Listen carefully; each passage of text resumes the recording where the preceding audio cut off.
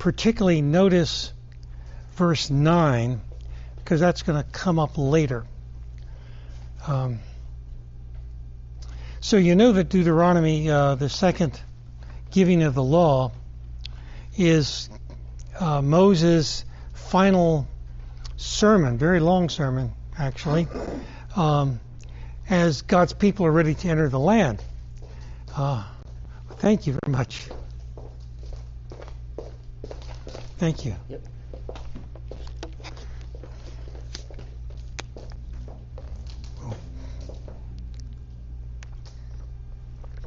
Wow. Thank you.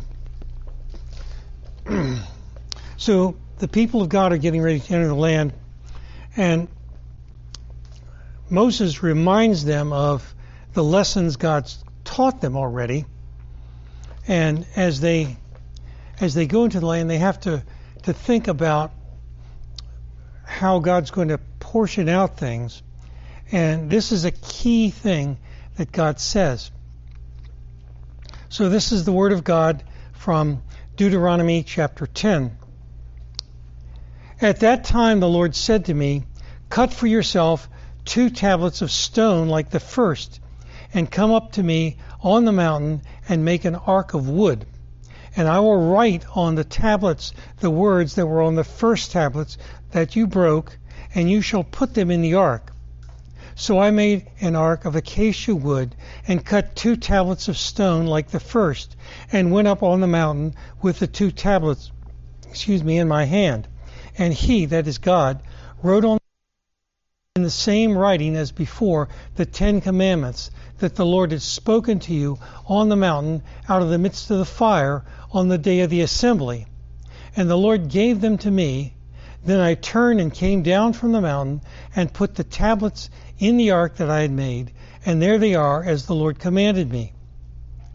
The people of Israel Benen Jachan to Mosherah, and there Aaron died, and there he was buried, and his son Eleazar ministered as priest in his place. And from there they journeyed to Gudatha, and from Gudatha to Jorbatha, a land with brooks of water. Now here you go. At that time the Lord set apart the tribe of Levi to carry the ark of the covenant of the Lord, to stand before the Lord, to minister to him, and to bless his name to this day. Therefore Levi has no portion or inheritance with his brothers. Here's the thing to pay attention to. The Lord is his inheritance, as the Lord your God said to him. The Lord is his inheritance. I myself stayed on the mountain as at the first time, 40 days and 40 nights, and the Lord listened to me that time also. The Lord was unwilling to destroy you. And the Lord said to me, "Arise on your journey at the head of the people, so that they may go in and possess the land which I swore to their fathers to give them." So kind of hold that. We'll come back to it later on. Now, the reason we're looking at the Nicene Creed, as you find in the back of the hymnal at page 500, 600, and 846, is because it's such a rich Trinitarian confession, and it has such an extended description of Christ. Now, all these things we have to remember were done in the midst of controversy. The church was clarifying what it understood about God's character, how God reveals himself.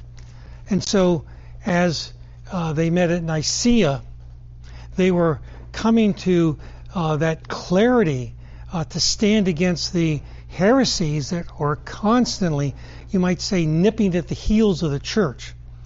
And so I'd like you to stand as we use, if you're able to, stand as we use this confession, because we're coming, remember, in the presence of God, and this is what we, as God's people, confess to Him, our God. Church of Christ, we believe in one God, the Father Almighty, maker of heaven and earth, of all things visible and invisible, and in one Lord Jesus Christ, the only begotten Son of God, begotten of His Father before all worlds, God of God, light of light, very God of very God, begotten, not made, being of one substance with the Father, by whom all things were made, who for us and for our salvation came down from heaven, and was incarnate by the Holy Spirit of the Virgin Mary, and was made man, and was crucified also for us under Pontius Pilate. He suffered and was buried, and the third day He rose again according to the Scriptures, and ascended into heaven, and is seated at the right hand of the Father. And He shall come again with glory to judge both the living and the dead, whose kingdom shall have no end. And we believe in the Holy Spirit, the Lord and giver of life, who proceeds from the Father and the Son, who with the Father and the Son together is worshipped and glorified, who spoke by the prophets. And we believe in one holy, Catholic, and Apostolic Church. We acknowledge one baptism for the remission of sins, and we look for the resurrection of the dead and the life of the world to come. Amen. Please have a seat. And again, just think about what you confessed in God's presence, because if you confess this, you're confessing as a Christian, as someone who believes the truth of Scripture about the incarnation and about the atoning work of Christ, and how He has made us to be a kingdom of priests for His God, just as Revelation said. As I mentioned, we're looking in 1 Peter. We're coming to verses 4 and 5, but I just cannot get away from reading the entire first chapter. So if you have the strength and can stand for the reading of God's Word from 1 Peter chapter 1, let's turn there and hear the Word of God. 1 Peter chapter 1, the entire chapter.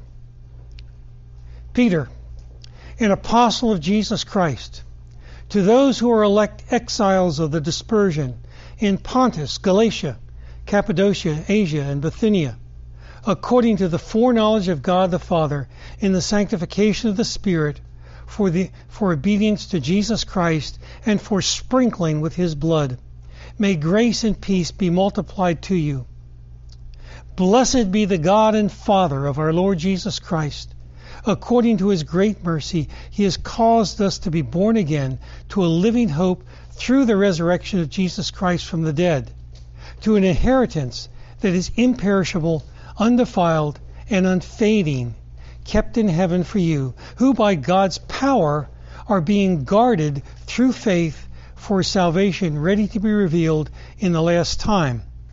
In this rejoice, though now for a little while, if necessary, you have been grieved by various trials, so that the tested genuineness of your faith, more precious than gold that perishes, though it is tested by fire, may be found to result in praise and glory and honor at the revelation of Jesus Christ.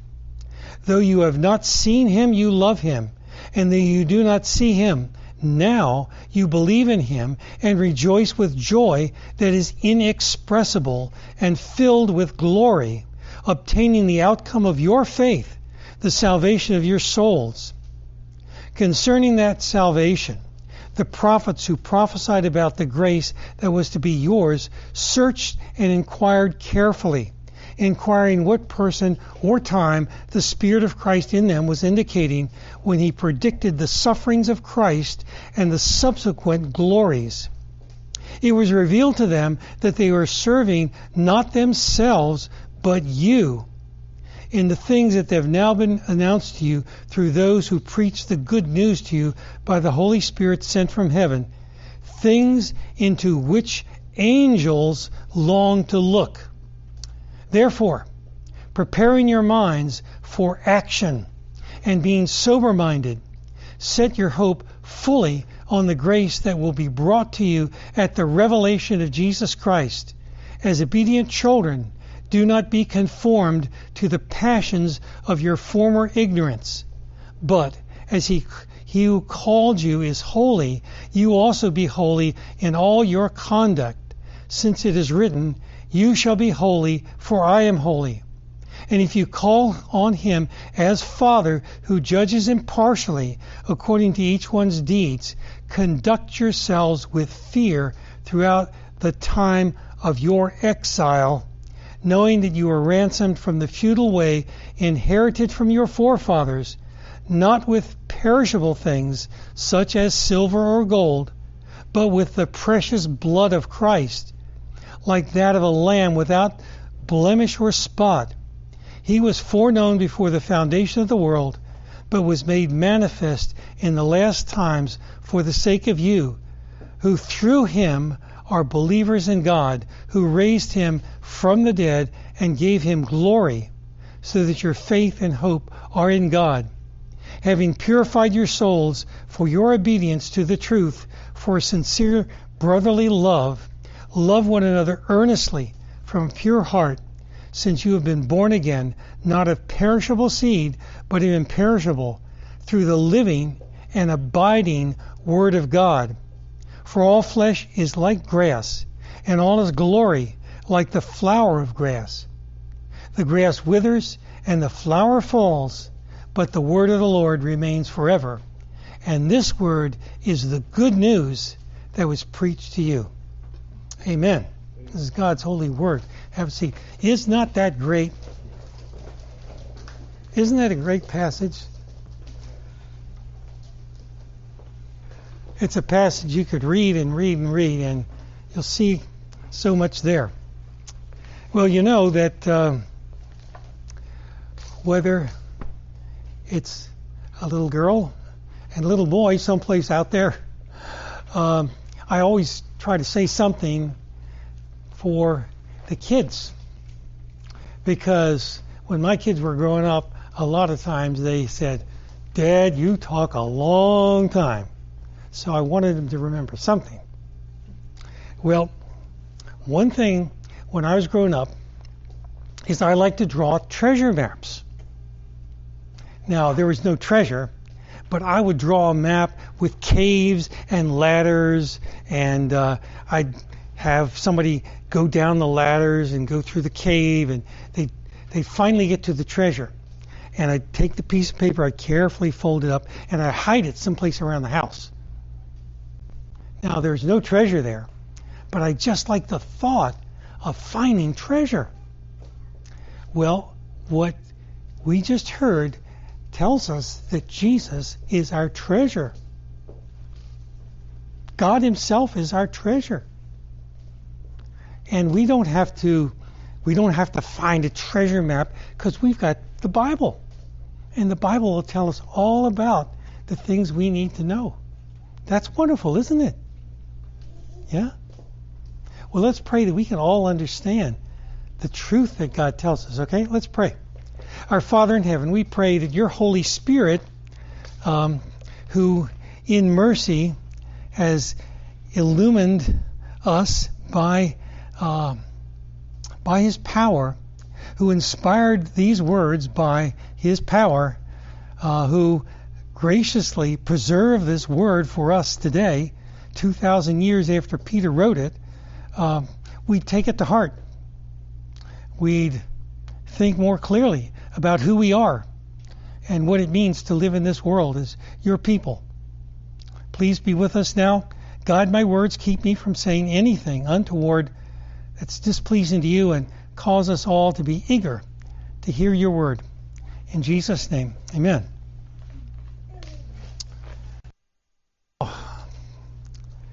I feel like just going back over the first 3 verses again of this first chapter, but we won't do that except to mention, you see what Peter's doing. He'll mention the idea of exile twice in this chapter. They were exiled not from a physical place, but they're exiled really from the world. Those who belong to Christ are aliens in this world. He'll talk about that more in chapter 2, that our home is someplace else. And so we're here on a green card, you might say. And how do we live? Those with green cards should pay taxes and all the other stuff. Well, how do we live in this world that God's made? Now, we read in verse 3, as he calls us to turn our thoughts to God who does all these things, he reminds us that we are born again. And that phrase wasn't invented by Billy Graham or Jerry Falwell or anybody.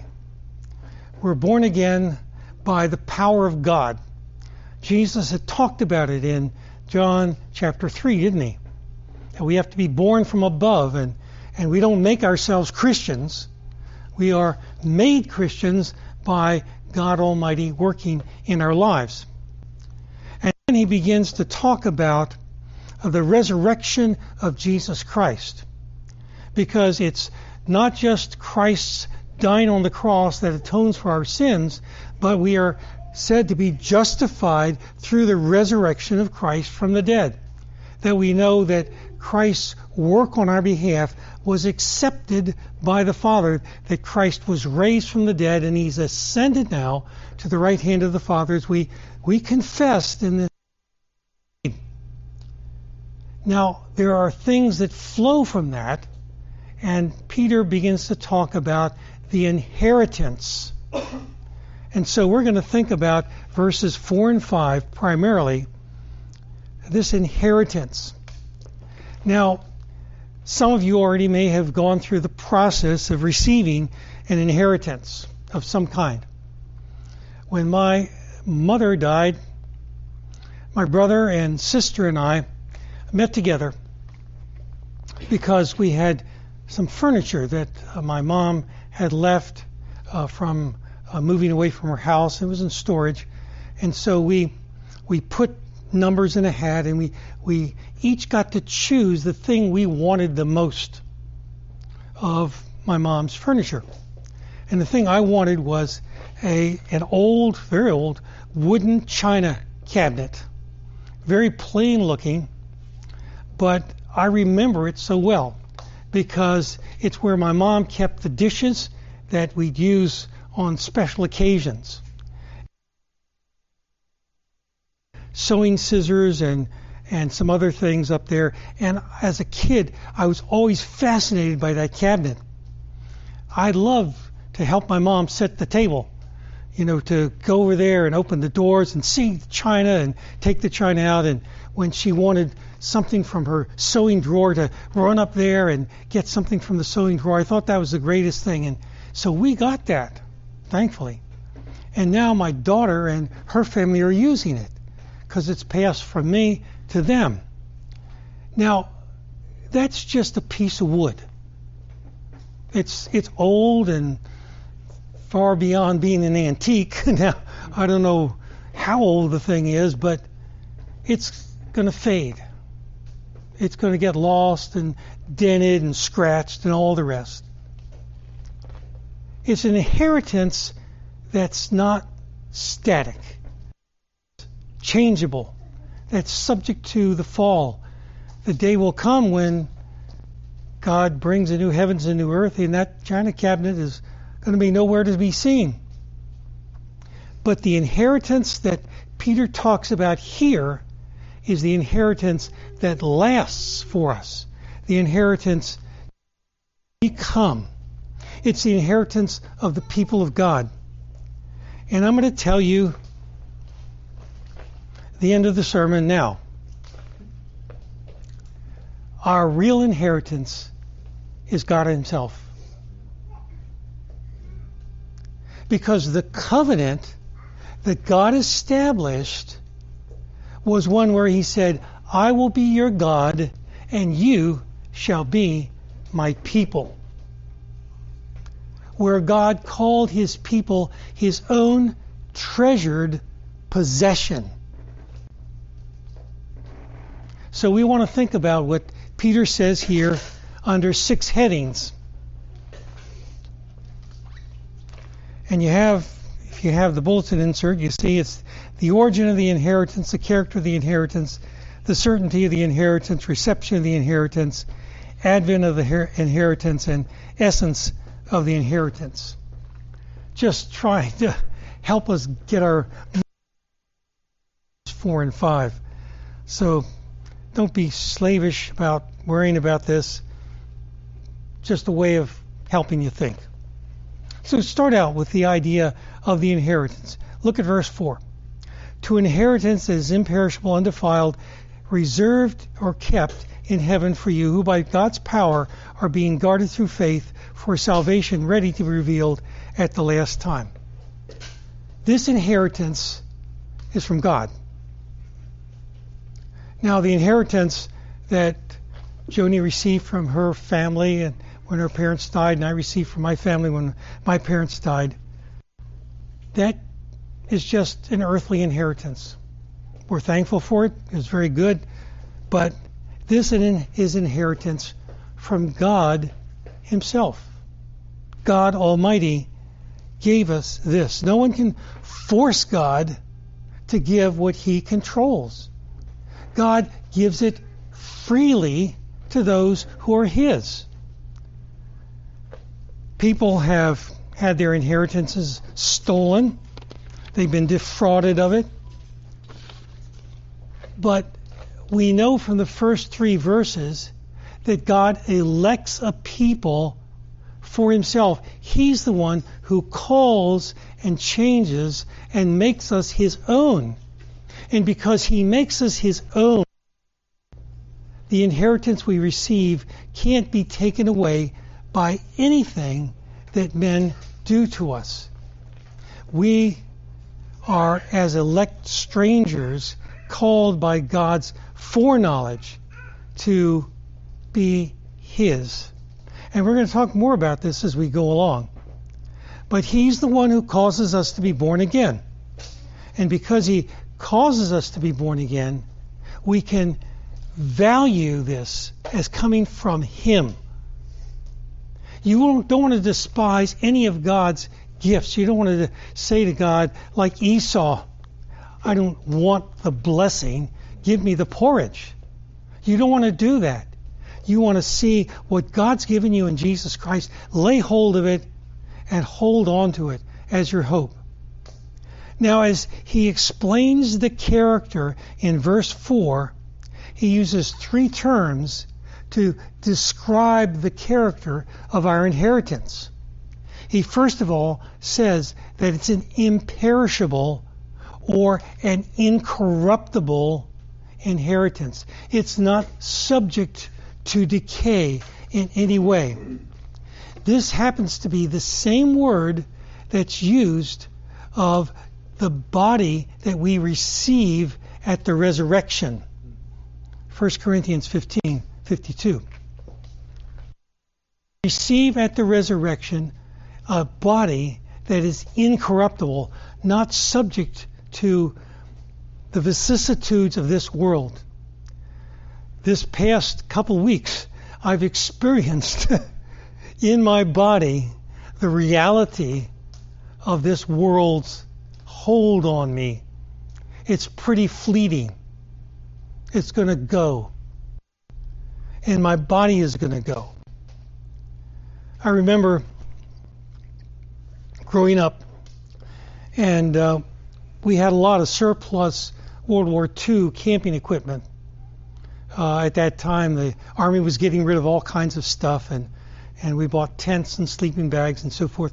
And one of the things we got was a utility belt. And you who are in the military know the utility belt that you hang canteens and stuff from. And so I opened up the trunk where all this stuff was and started to take stuff out, and I looked at what happened to that utility belt. One day, guys had been using Brasso to clean that thing up, but now it was covered with green decay. It was losing its shine, because that's the way things are in this world. Things that we hold on to so tightly, we're going to find just go away. Everything, whether it's our bodies or the money that our parents leave us, or anything like the china cabinet, they go away. But the inheritance that God gives does not go away. It does not grow old. It is not worn out. It is not diminished. It is not proved to be useless in the end. It is unfading, incorruptible. Well, then he says it's undefiled. It's imperishable, can be used of Christ. Christ is undefiled. Hebrews 7:25. Christ had no pollution, no stain, no evil in him. There was nothing in Christ, because he was the Holy Son of God. Everything in this world is subject to that defilement. We talked about this morning. We create something, and as soon as we create it, we see, I should have done this, painted this, changed that word. I should have nailed that thing, or added more oregano, or whatever it be. It's not perfect, and that's the way it's going to be. But this is a perfect salvation, a perfect inheritance, that which has not 99%, but 100% pure. A good, godly man might leave to his children an inheritance, but as Ecclesiastes says, he doesn't know what they're going to do with it. They might waste it all. Just like the prodigal son takes his money, leaves his father, and wastes it. And he comes back, you might say, naked, poor, and without hope until his father receives him. That's what we are. We in this world have an inheritance, however, from God that will not fade away. It's heavenly inheritance. And it's unfading. Notice how Peter, like Paul, begins to mount up adjectives to develop the idea, or cause us to think more and more deeply. One of our hymns says, fading is the worldling's pleasure, all his boasted pomp and show, solid joys and lasting treasures, none but Zion's children know. Fading is the worldling's pleasure. Think of that. How many times have you said, boy, when I drink that, taste that, finish that, create that, have that, satisfy me? And it doesn't. It can't satisfy you, because you're not made for that. You're made for a satisfaction that comes from God alone. The believer's inheritance is not going to fade. I remember opening old books, and somebody would press a flower, and you didn't know what it was for. Maybe it was a flower picked on a certain day, and so they stuck it in a book and pressed it, and you pick it up and it almost falls apart in your hands. And that's the way worldly inheritance can be, isn't it? It can fall apart in your hands. Well, fading is the worldling's pleasure, but all his boasted pomp and show, solid joys and lasting treasures, none but Zion's children know.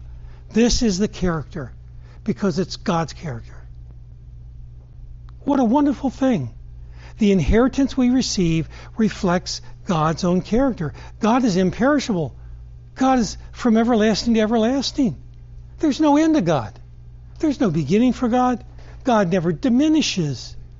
God is always God. He is not corrupt. There is no sin in God. His eyes are too pure to approve evil. He cannot look on wickedness with favor. He's never defiled. And God will always be full of glory, majesty, goodness, holiness, justice, and truth. Everything about God remains ever full, rich. And our joy in heaven will be to see more and more and more of that. So God gives us in accord with His character, and it's always good because His character is good. Now, how certain is this inheritance? We'll look again. He says, to an inheritance imperishable, undefiled, unfading, kept in heaven for you, who by God's power are being guarded through faith for salvation, ready to be revealed in the last time. Kept in heaven for you. It's kept not on earth, where moth and rust corrupt. It's kept in heaven. Your inheritance is safer than Fort Knox. It's safer than any place man could ever devise. God has reserved this inheritance because it's already been purchased by the Lord Jesus Christ. How wonderful that you don't have to wonder, is that inheritance mine? If you have turned to the Lord Jesus Christ for forgiveness of sins, if you have laid hold of Him to say, Lord Jesus, save me. If in turning from sin to Christ, you are joined to Christ, this inheritance is certain. It's so certain that you can build your life upon it. A person may inherit a vast estate, but it can be wasted, just like the prodigal son. Or you might receive an inheritance that's gone in a moment in the stock market, as people did a few years ago. An enemy come and seize what you have. There may be a catastrophic illness that takes away every savings you have to pay for it. But this inheritance is watched over and guarded by the greatest security system ever, God Himself. Our hymn that we have in the new Psalter hymnal, and many of you know from Keith Getty, no guilt in life, no fear in death, this is the power of Christ in me. From life's first cry to final death, Jesus commands my destiny. No power of hell, no scheme of man can ever pluck me from His hand till He returns or calls me home. This is the power of Christ in me. This is no vain promise that God makes to us. It's not subject to change or assault. No one, no power of the devil, no scheme of man, nothing in this world will take away the things that belong to you in Jesus Christ. And this inheritance is kept. So how do we receive this inheritance? We receive it by faith. Kept in heaven for you, who by God's power are being guarded through faith. This is one of the most, you might say, embarrassing and wonderful things about the Christian faith. We by faith. We're not saved by any works we do. We present nothing to God. We cannot say, here, God, receive me because of this is what I've done. Not by works of righteousness which we've done, but according to His mercy, He saved us. By the washing of regeneration and renewing of the Holy Ghost, which He shed abroad through Jesus Christ our Lord. That being justified by His grace, we should be made heirs according to the hope of eternal life. Titus chapter 3. When human will is read in a lawyer's office, no interlopers slam the door open and say, I want part of that estate. They don't come and crash the gate when you're dividing up the estate. It's a person who's unknown to the heirs doesn't come in and say, well, I want my share, because this is for God's children. This is for those who are called in Jesus Christ. Because Christ alone is the true heir. Get that. Christ alone is the true heir. And if we are joined to Him, the inheritance is ours because we're joined to Christ. Therefore, it can't be taken away. In God's good plan, He's determined that His Son, the true and rightful heir, should have a people for himself. The people that Revelation chapter 5 talks about. He has made us a kingdom and priests to his God. What a wonderful thing, brothers and sisters, to come here. And when you give your offerings, when you offer up your praise in singing, when you join in praying, when you do this, you are priests to our God, offering up your sacrifices, offering up your own presence, your own person to Almighty God. The power of God will preserve this inheritance so that you might receive it.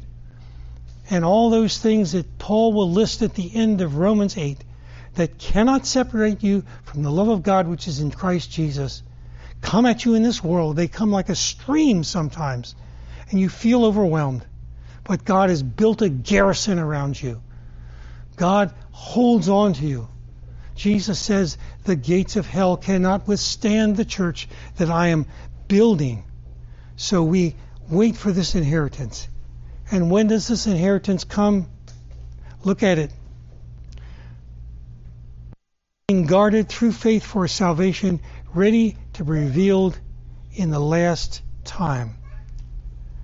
A frequent plot in books and movies is some heir murders the person who's written the will. They want to get the money sooner, but they can't. The wayward son poisons the old man so he can get hold of the family inheritance, but for us, no. We wait for Jesus. We wait for God to bring Christ. This is a remarkable thing when we think about this world. How do we look at this world?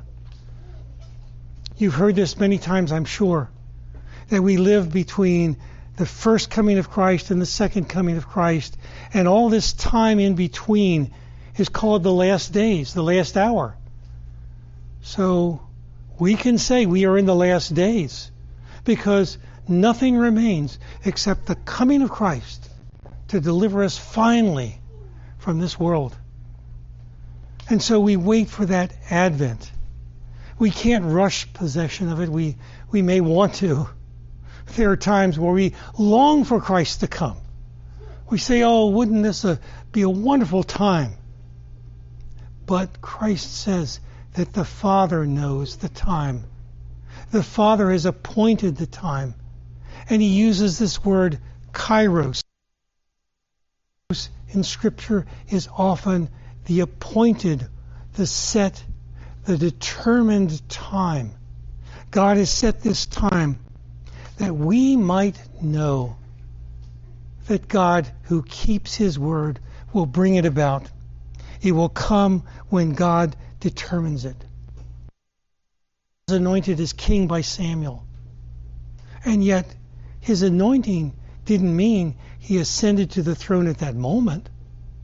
David was on the run. He was pursued. And we find ourselves pursued in this world, don't we? We're pursued by sin, and we're pursued by unbelief, and doubt seize our hearts sometime. And God must hold on to us. And he holds on to us. Revealing the apocalypto, the uncovering. The uncovering, it's the last one, the final one. That's when Christ will be revealed. What a day. What a day we look forward to. But in the meantime, Peter will go on and he'll talk about the afflictions that we face. And they're not simply afflictions of the body. They're afflictions that come because if you're in exile, if you're an alien, you may be treated as one. You don't fit in sometimes. You know that there's a Christian Poverty Law Center, and they have a list of hate groups.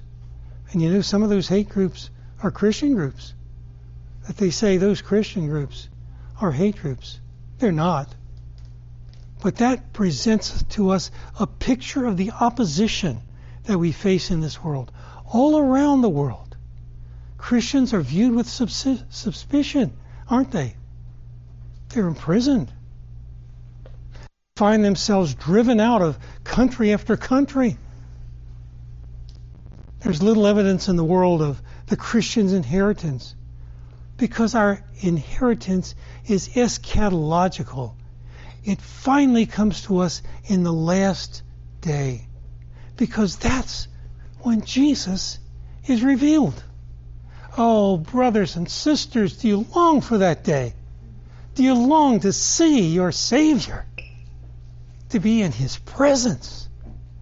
It's not just what you'll receive, but it's to see Him. That fills my mind more and more the older I get. And now we have the Holy Spirit to assure us of this. When you find yourself struggling, remember that you already have the promise dwelling in you because the promised Holy Spirit has been given to you through the Lord Jesus Christ.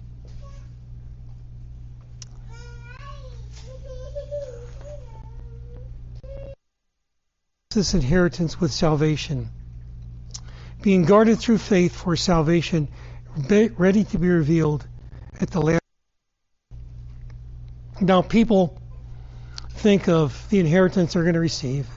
Say, there's Grandma's china, there are my dad's tools, there's maybe money to pay off college debt or whatever it is. Think back all the way to Genesis chapter 15. Genesis 15, verse 1. God told Abraham a remarkable thing. He said to Abraham, I am your exceeding great reward. Not the land. He had the land and he moved in, but he was an Asian. He was an alien and a stranger there. But God said, I'm your great reward. When they divided the land up, Lot took the wonderful valley at that point, the valley that looked so fertile, and Abraham took the other land. But God said, I'm your exceeding. I'm the one that you inherit. You belong to me. This is what David would think about in Psalm 16. The Lord is my chosen portion and my cup. My chosen portion. David was thinking about the division of the land. He was thinking about how the different tribes took things. And there, the tribe of Levi had a scattered city here or here, but they had no territory of their own. They were scattered in the midst of Israel because God was their inheritance. That's what we read in the book of Deuteronomy, and Numbers 18 echoes it. And the Lord said to Aaron, you shall have no inheritance in the land, neither shall you have any portion among them. I am your portion and your inheritance among the people of Israel. Because the tribe of Levi came into God's presence. Because they brought the sacrifices into God's presence. Because they served in the temple. And they were the ones drawing near to God. What an awesome thing for Aaron to hear. That he, a mere mortal man, would go into the Holy of Holies where God had condescended to come and sit between the cherubim. And God in His Shekinah glory would be there. And Aaron would get to stand there or kneel there or fall on his face there as God came to dwell. What an awesome thing. And so we as God's people join Sunday after Sunday to come into His presence and to offer ourselves as sacrifices, living sacrifices, as Paul says. God is faithful. God will not disappear. Your inheritance cannot fade away. You belong to God. In Jesus Christ, you are His. Now, God doesn't focus on these things to make us blind to this world. We heard in Sunday school about using our gifts and our... We live in this world for God's glory.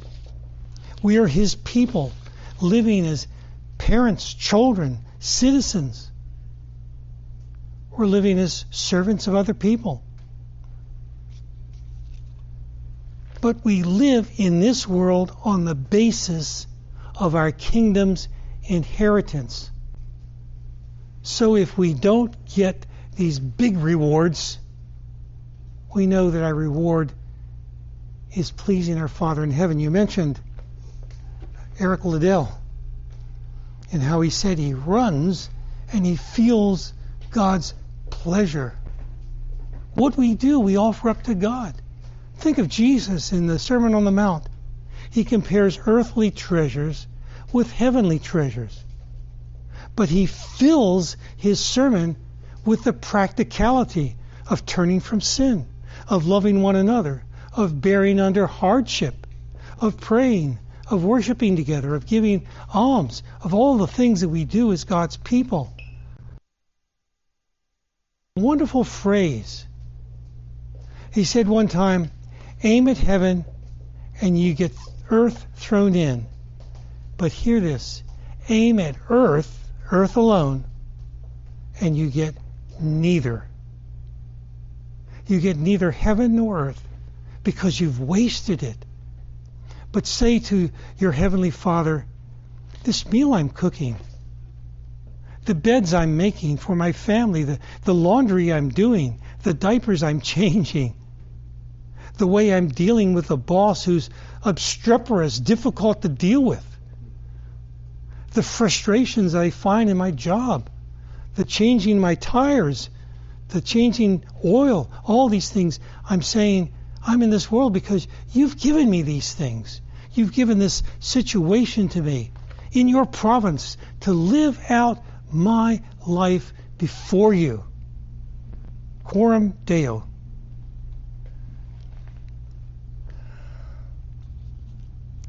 Martin Luther would say, let goods and kindred so go, this mortal life also.